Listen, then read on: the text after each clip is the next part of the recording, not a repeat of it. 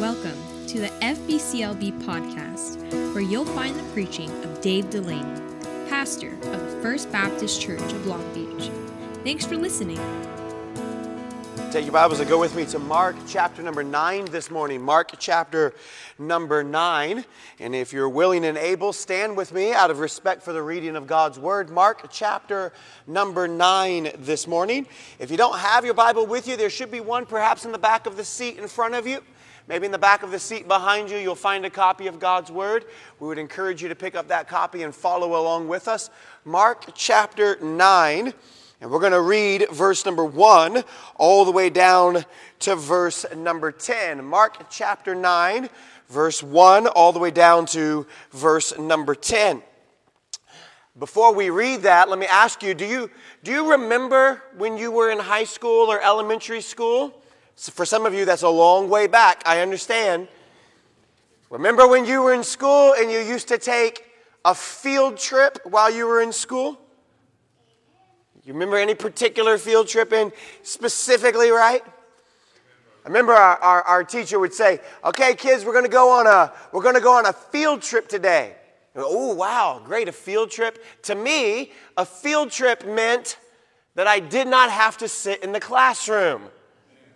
So that was a fun trip. That's what I thought it was. And the teacher would say this. She'd say, but we're still, even we're doing a field trip, we're still going to be learning about whatever subject, right? So if it was history and we were going to some museum, or if it was science and we were going out into the field, right? And the teacher would give us 3 things as we would go. The field trip, while you're here, you're supposed to look. You're supposed to pay attention. You're supposed to listen. What's being said by the director at the museum or the person at the field. You're supposed to learn. You're supposed to look. You're supposed to listen.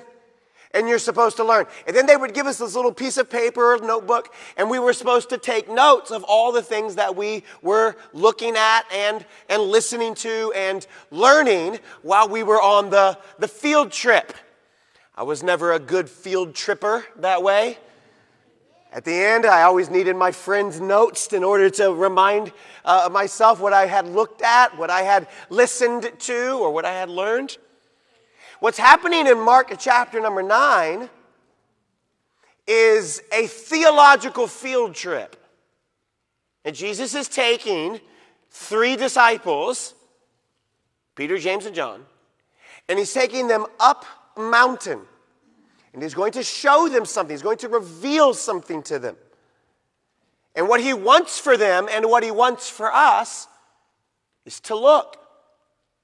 It's to listen. And it's to learn.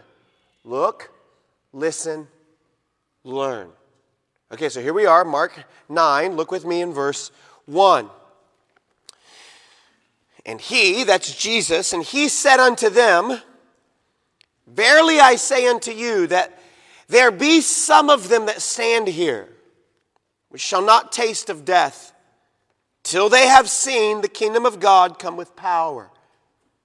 And after 6 days, Jesus taketh with him Peter and James and John, and he leadeth them up into a high mountain apart by themselves. Notice this. And he was transfigured before them. And his raiment became shining and exceeding white as snow. So as no fuller, someone who deals with garments, so as no fuller on earth can white them. And no one can make them as white. No one can make the clothes as white as Jesus' clothes were. That's what Mark is saying. And there appeared unto them Elias, or Elijah, with Moses. And they were talking with Jesus. And Peter answered, and he said to Jesus, Master, it is good for us to be here. Let us make 3 tabernacles, one for thee, one for Moses, one for Elijah. For he wist not, that word is know, for he knew not what to say, for they were sore afraid. And there was a cloud that overshadowed them, and a voice that came out of the cloud saying, "This is my beloved Son. Hear him." And suddenly, when they had looked round about, they saw no man anymore save Jesus, only with themselves. And as they came down from the mountain, Jesus charged them that they should tell no man what things they had seen till the Son of Man were risen from the dead. And they kept that saying with themselves, questioning one with another what the rising from the dead should mean. Our Heavenly Father, we pray that you would use your word in our lives. Father, teach us about yourself from this passage this morning. Father, give us clarity of thought. Set a watch before my lips, and may I say only the things in line with your word. And in Jesus' name we pray. And all the church said together, Amen. Thank you for standing. You may be seated. Notice the verse begins, and he leadeth them up into a mountain apart by themselves. Just a casual note this morning. Jesus made it a habit to withdraw to lonely places, solitary places, in order to pray, in order to be refreshed, in order to be encouraged from the Father. And by the way, you and I need those kind of seasons in our life as well. We need places where we get away from everyone, we get apart from everyone, we get away from all the distractions so that we can talk to the Lord in prayer. We can be filled with the Spirit. We can know the love of God so that we can encourage the people of God. And that's specifically what he does here. He withdraws, he departs to this solitary place in order that he might provide encouragement, wisdom, insight to the three, Peter, James, and John. The Bible speaks of the followers of Jesus in all kinds of numbers. There's 120, and then there is 70. And then there's the 12 who are the disciples, the apostles. And then there are three, Peter, James, and John. And he takes them, if you will, on this theological field trip. And he wants them to do what my teacher in school wanted me to do. He wants them to look, pay attention to what you're seeing. He wants them to listen to what God has to say. And he wants them to learn. Learn from what you see. Learn from what's being revealed. Look, listen, and learn. Now, we only have time to cover two of these this morning, so we'll take the first two. Let's look. And what exactly are they to look at? What are they to be looking for? What are they to be paying attention to? That's the idea. Notice, look, his glory is revealed. Look, his glory is revealed. You're seen in verse number 2. He takes them up the mountain. He wants them to look. He wants them to pay attention. Notice the end of the verse. And he, that's Jesus, and Jesus was transfigured before them. He is transfigured before them. So what this means is that for a brief moment while he is on this earth, Jesus' true identity is allowed to shine forth. So it's for a brief moment while Jesus is on this earth, Jesus' true identity is allowed to shine forth. He is transfigured before them. So if you're taking notes, you got letter A here. It means this. Jesus' divinity is revealed. His divinity is revealed. Now you need to remember that there's been 600 years since the glory of God had been revealed to the people of the Lord.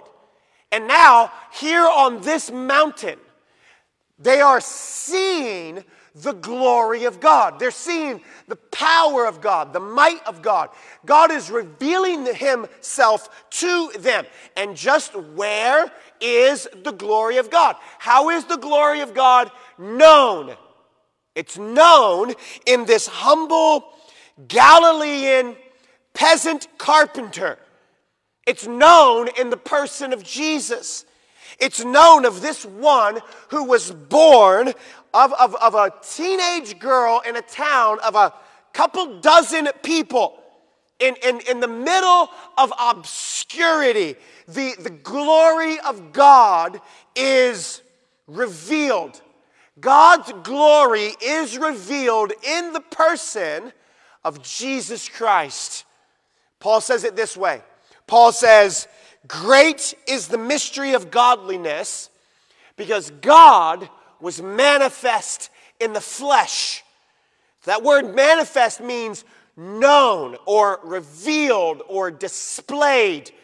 God is revealed. He's displayed. How? God is revealed and displayed in the flesh. God was robed in human flesh. Now, I want to show you this. It's very important for you to understand this point. Go to Philippians in chapter number 2. So walk forward in your Bible toward the back, and you're going to find the letter to the church at Philippi.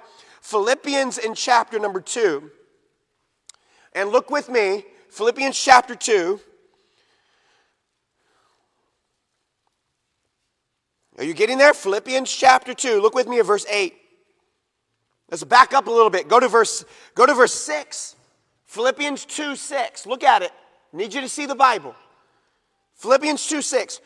So this is speaking of Jesus. So Jesus, who being in the form of God, thought it not robbery to be equal with God, but made himself of no reputation, took upon him the form of a servant, was made in the likeness of men, and being found in fashion as a man, he humbled himself and became obedient unto death, even the death of the cross. So wherefore God hath highly exalted him, and hath given him a name which is above every name, that at the name of Jesus every knee should bow, of things in heaven, of things in earth, of things under the earth, and that every tongue should confess that Jesus Christ is Lord, to the glory of God the Father. Do you hear what he's saying? That Jesus, his deity, his divinity was concealed under the veil of humanity. That Jesus, as God, concealed his godness with humanity. Isaiah 53 says he had no form of comeliness, which means that in him there was no beauty. There was nothing about Jesus while he was on this earth that would have attracted you to him. You wouldn't have looked at him and thought, oh wow, that is definitely God. That was not there. The Bible says he is despised. The Bible says he was not esteemed by people. He would walk down the street and people didn't say anything. He was lost in the crowd.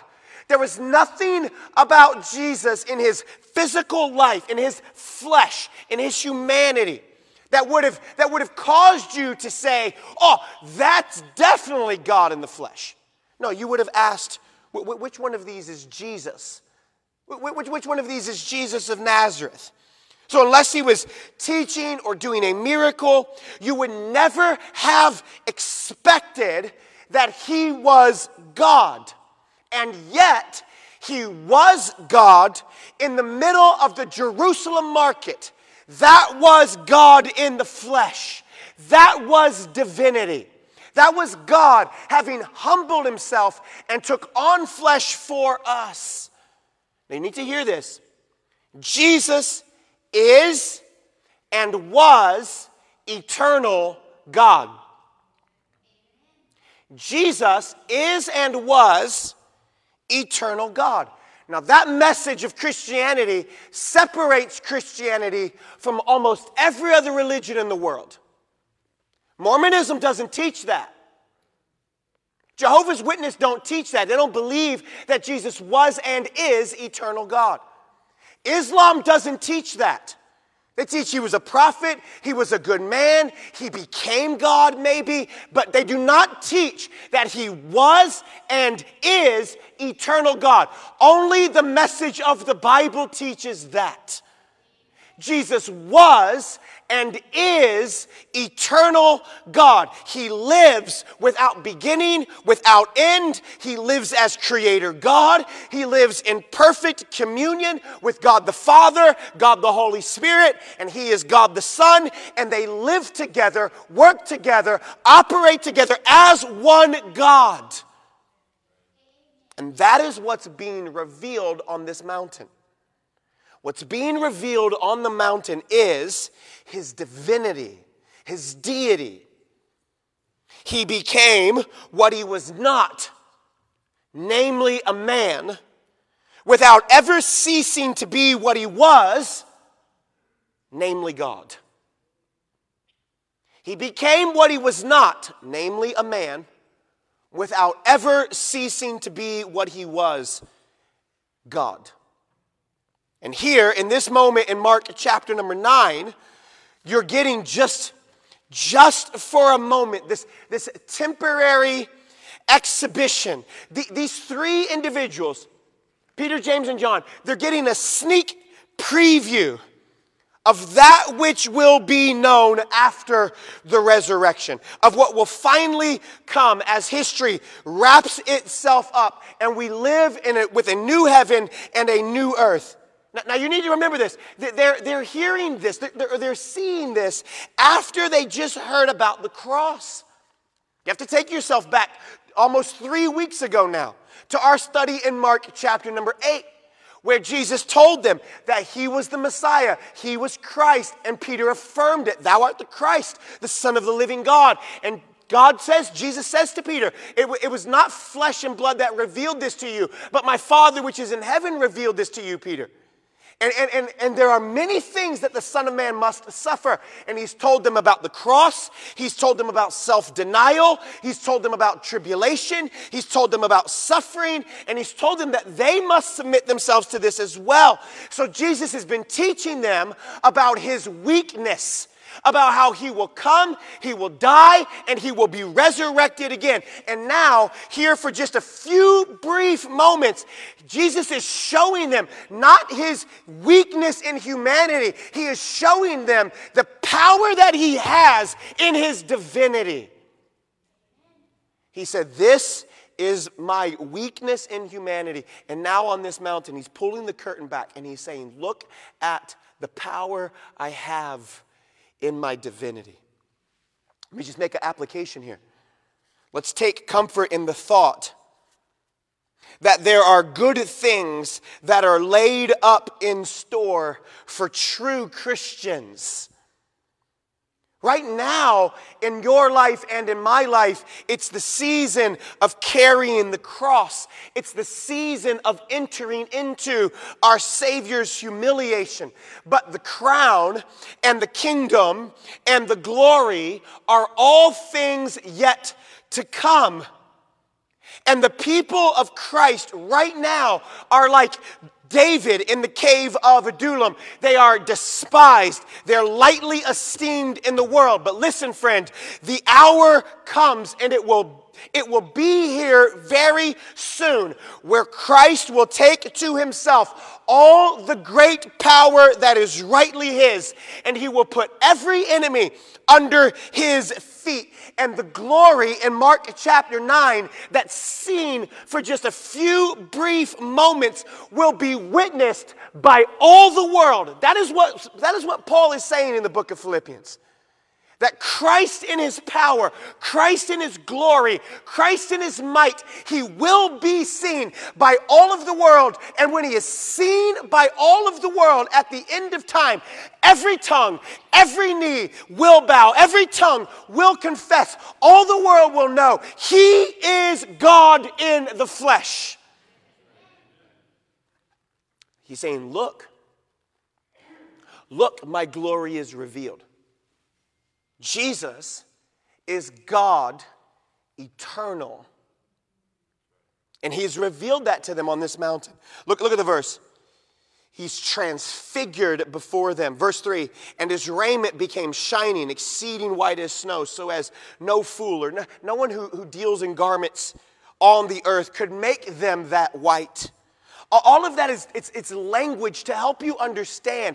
All of that is language to help us understand. This is not being done by human means. This is something that's being done by supernatural means. Why? Because Jesus is supernatural in this way.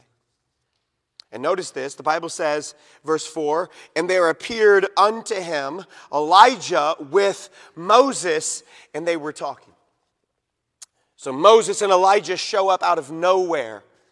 Now, I don't know how they knew it was Moses and Elijah.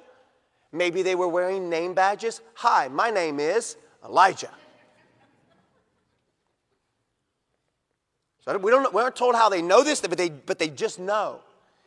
And the significance, which we're going to see more in just a moment, but the significance here of Elijah and Moses, the lawgiver of the Old Testament, Elijah, the prophet of the Old Testament. And this is a way in which Jesus is revealing, I'm not coming to destroy the law. I'm not coming to destroy the prophets. I am not coming as a way of destroying them, putting them down, undoing them.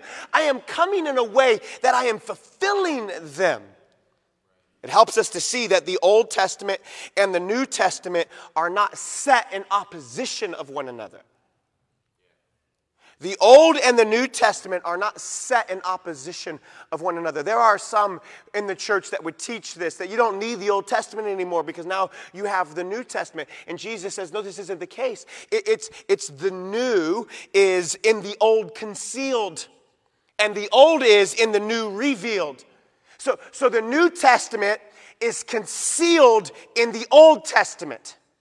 And the Old Testament is revealed in the New Testament. This is why after Jesus resurrects from the dead, you have the two disciples walking on the road of Emmaus, and they're sad, they're troubled by all the things that happened. And Jesus shows up and he walks with them all the way to Emmaus, and he teaches them what? He teaches them of all things concerning the law, that's Moses, and the prophets, that's Elijah. Jesus walks with them on the road, and he helps reveal to them that the old and the new work in conjunction to do what? To reveal him. That's what he's saying.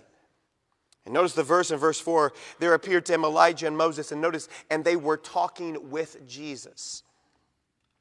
And they were talking with Jesus.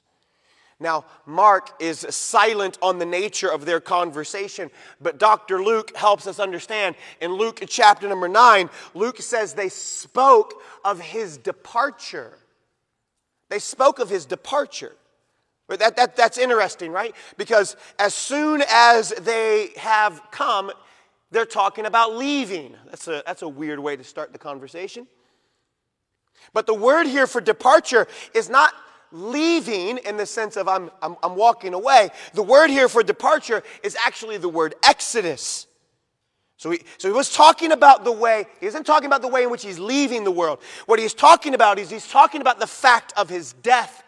That by the shedding of his blood, there would be another exodus. That by the shedding of his blood, there would be a way in which people, through their faith in Jesus' crucifixion, his death, burial, and resurrection, that they would be set free from their sin. He's saying there's a way in which you'll be set free from your sin. What is the way that we are set free from our sin? The way we are set free from sin is through our faith in the Lord Jesus Christ. It's through belief in Jesus. And having believed in Jesus, what Jesus did, who Jesus was, what Jesus accomplished, having believed in Jesus, you shall be saved, Paul says. How are you set free from your sin? You're wise enough, you're smart enough to know that you've sinned. How will you be set free from your sin? You see, there's all kinds of answers for that. Some people think, well, the way I'll be set free from my sin is through self-justification. I'll just be a better person than somebody else. And so people go through their whole lives just trying to find all the faults, all the failures, all the things that other people do that are wrong in order to feel good about themselves. Yeah, so I might have sin, sure, but I know somebody that's worse than me. I might have done some things I shouldn't have done, but I know somebody who's done things worse than me. And so we walk through our lives trying to deal with our sin with self-justification. And here's the problem with that. If that's you this morning, you don't have a sense of freedom. What you have a sense of this morning, and you know this, is you have a sense of guilt. Because in your search to find somebody worse off than you, what you've also been made aware of is there's somebody better off than you. In trying to find people who do things worse than you, you've found people who do things better than you, and now you find yourself guilty because you don't do all the stuff that they do. What will you do with your sin? Some people try to self-justify it. Others, they try to find a freedom from their sin through self-righteousness, through religion. Well, if I help the poor, if I go to church, if I give to the needy, if I do all these things, that'll somehow buy me favor with God. So that way I can show up to God and I can show God all the good stuff I've done. And they have this sense of self-righteousness. They always think they're better than everybody around them. And here's the problem. That hasn't given you freedom. That's given you shame. So you're walking through this life with guilt because you're trying to self-justify, or you're walking through this life with shame because you're trying to find enough self-righteousness in yourself that you can somehow find favor with God. But here's the thing. However much good you've done, you haven't undone all the bad things you've done. So it doesn't work, does it? It doesn't give you freedom. It gives you shame. It gives you guilt. It gives you regret. That's what it gives you. So what will you do with your sin? Some try to self-justify. Some try to find self-righteousness. Neither of those are enough. But there's a third group too, and this is some of you this morning. There's a third group too. And that is, you've simply just given yourself over to the indulgence of sin. You just live for the lust of the flesh, the lust of the eyes, the pride of life. You give yourself to every wicked passion, every wicked thought, every evil deed. And you say, hey, well, what's the use if you can't be a good enough person? And if I've tried to do better and I've tried to improve and I've tried to do right, but it just doesn't work because I always run back to the alcohol. I always run back to some addiction. I always run back to the pornography. I always say the thing I know I shouldn't say. So what's the use? I'll just give up, and I'm just going to just do what I want to do because that's the only thing that seems to make me happy. And what you've become is you become self-destructive. And you're ruining every relationship you have in pursuit of trying to find what? In pursuit of trying to find freedom. Because the only freedom in this life is found in Jesus Christ. You won't find freedom in religion. You won't find freedom in self-indulgence. You won't find freedom in moralism. You won't find freedom in any of those places. You will only find freedom in Christ.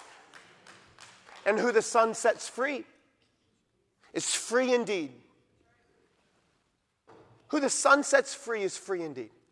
You see, only those who know Christ can stand and say, all have sinned, including this guy.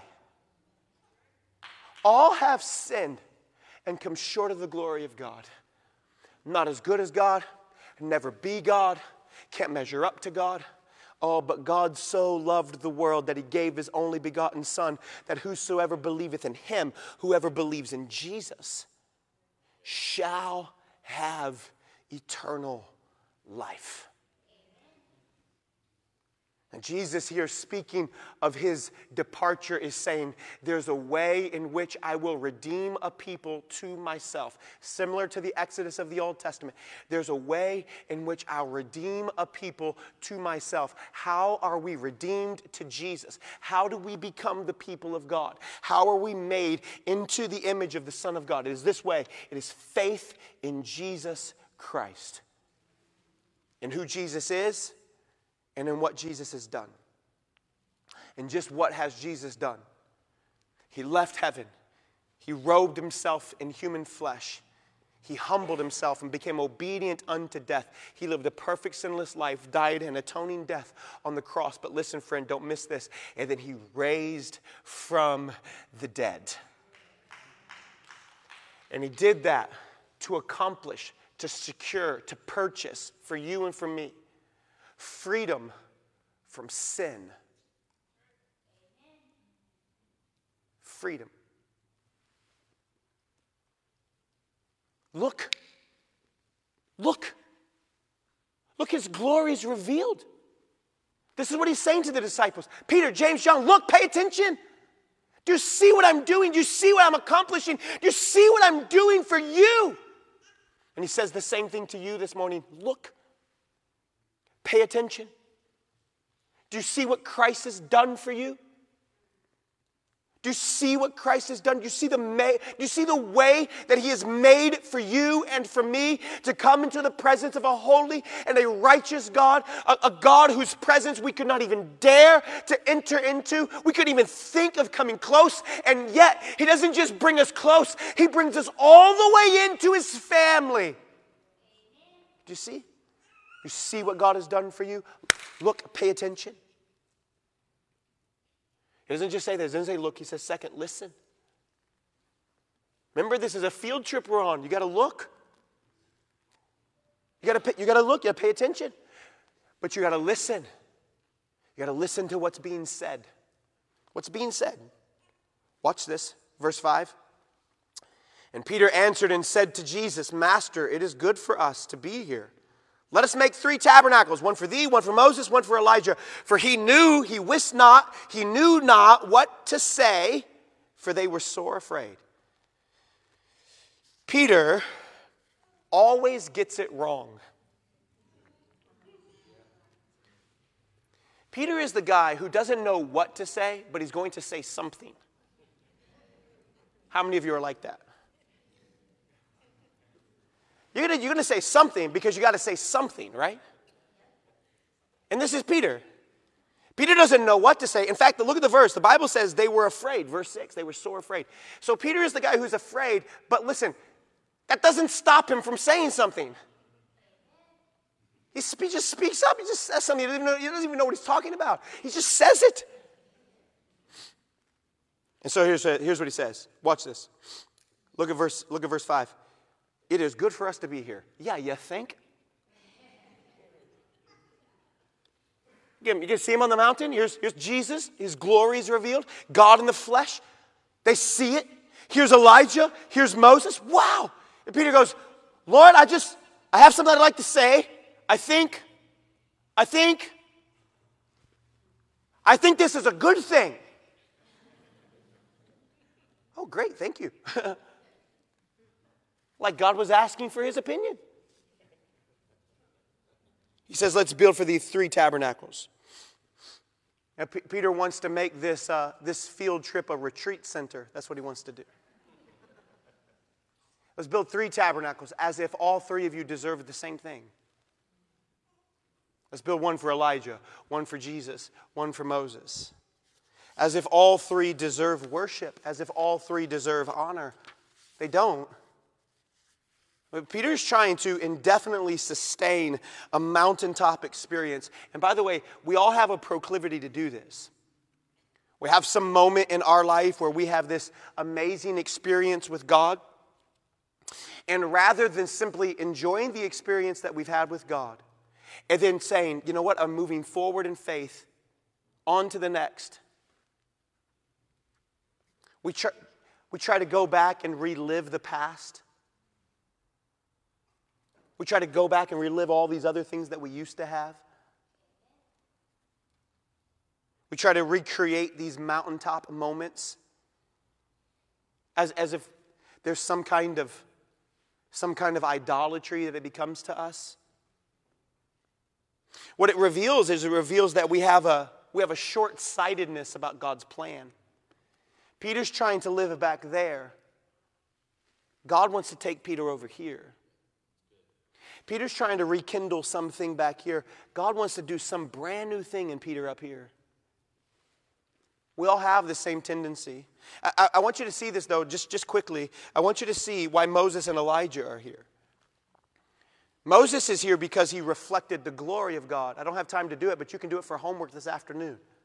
In Exodus chapter 34, Moses goes up into Mount Sinai. God had met with his people in the book of Exodus on this mountain. God had given to Moses the law.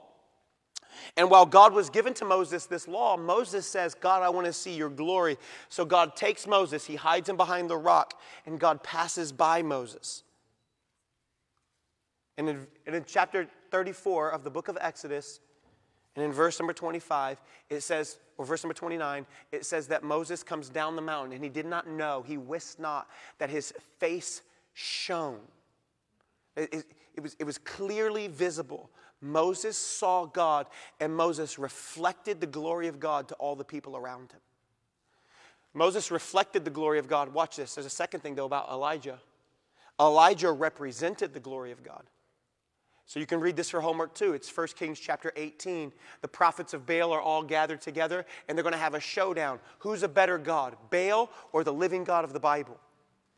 And so they get all the prophets of Baal together, and they try to call fire down from heaven, and it never happens. And Elijah shows up on Mount Carmel, a different mountain, not the Mount of Transfiguration, not Mount Sinai, but Mount Carmel. Elijah shows up on Mount Carmel, 1 Kings chapter 18. All the prophets of Baal are calling down fire. Elijah makes fun of them. Maybe your God is asleep. Maybe you should scream louder. They start to cut themselves, trying to get the attention of their God, who is no God at all. No fire. Elijah prays. Fire falls from heaven. And immediately then the prophet Elijah says, take the prophets of Baal out beyond the city and kill them. The people immediately do what the prophet has said. Why? Because the glory of God had manifested itself.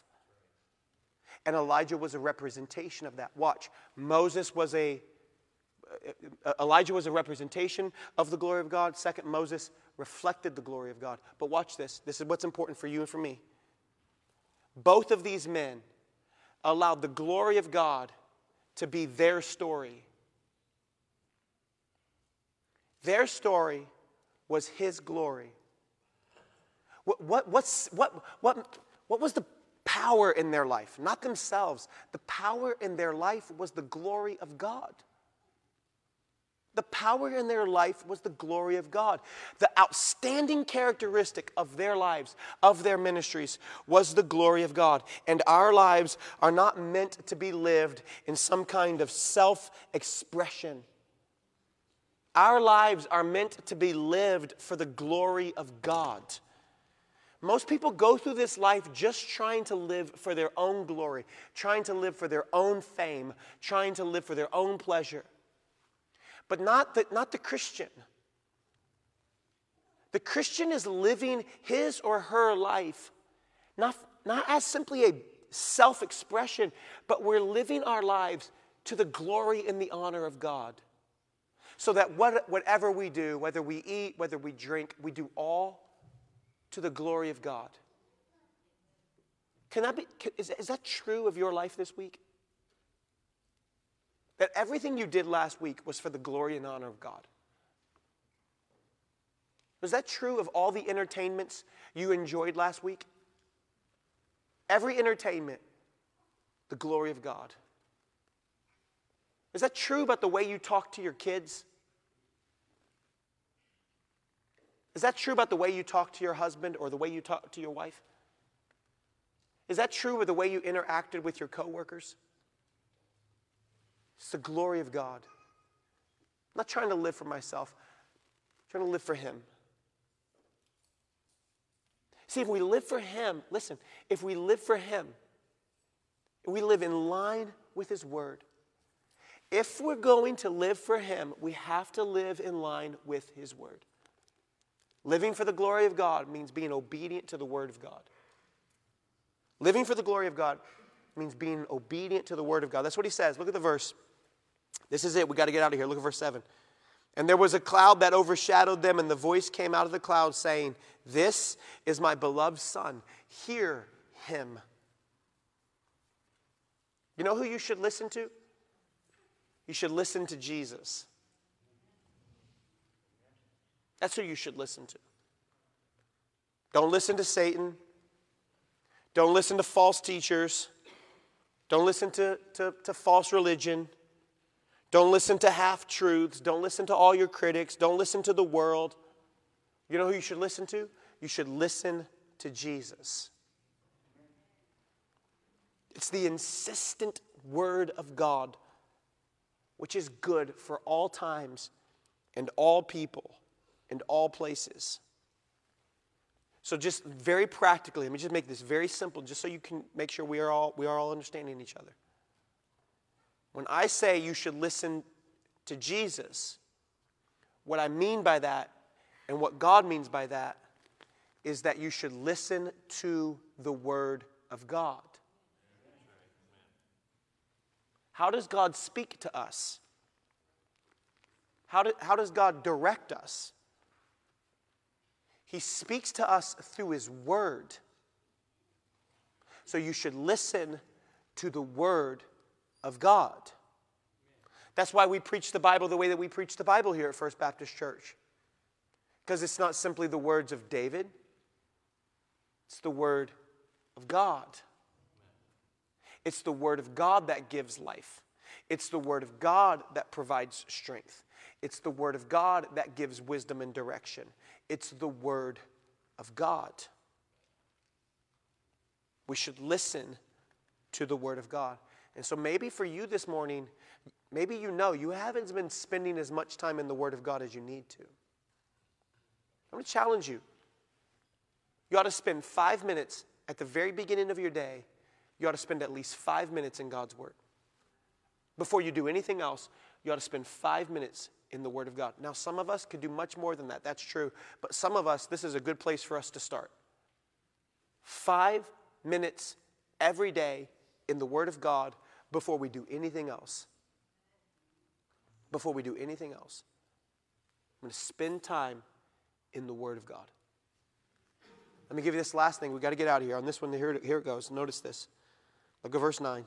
They came down the mountain. He charged them that they should tell no man what things they had seen. Watch, till the Son of Man were risen from the dead.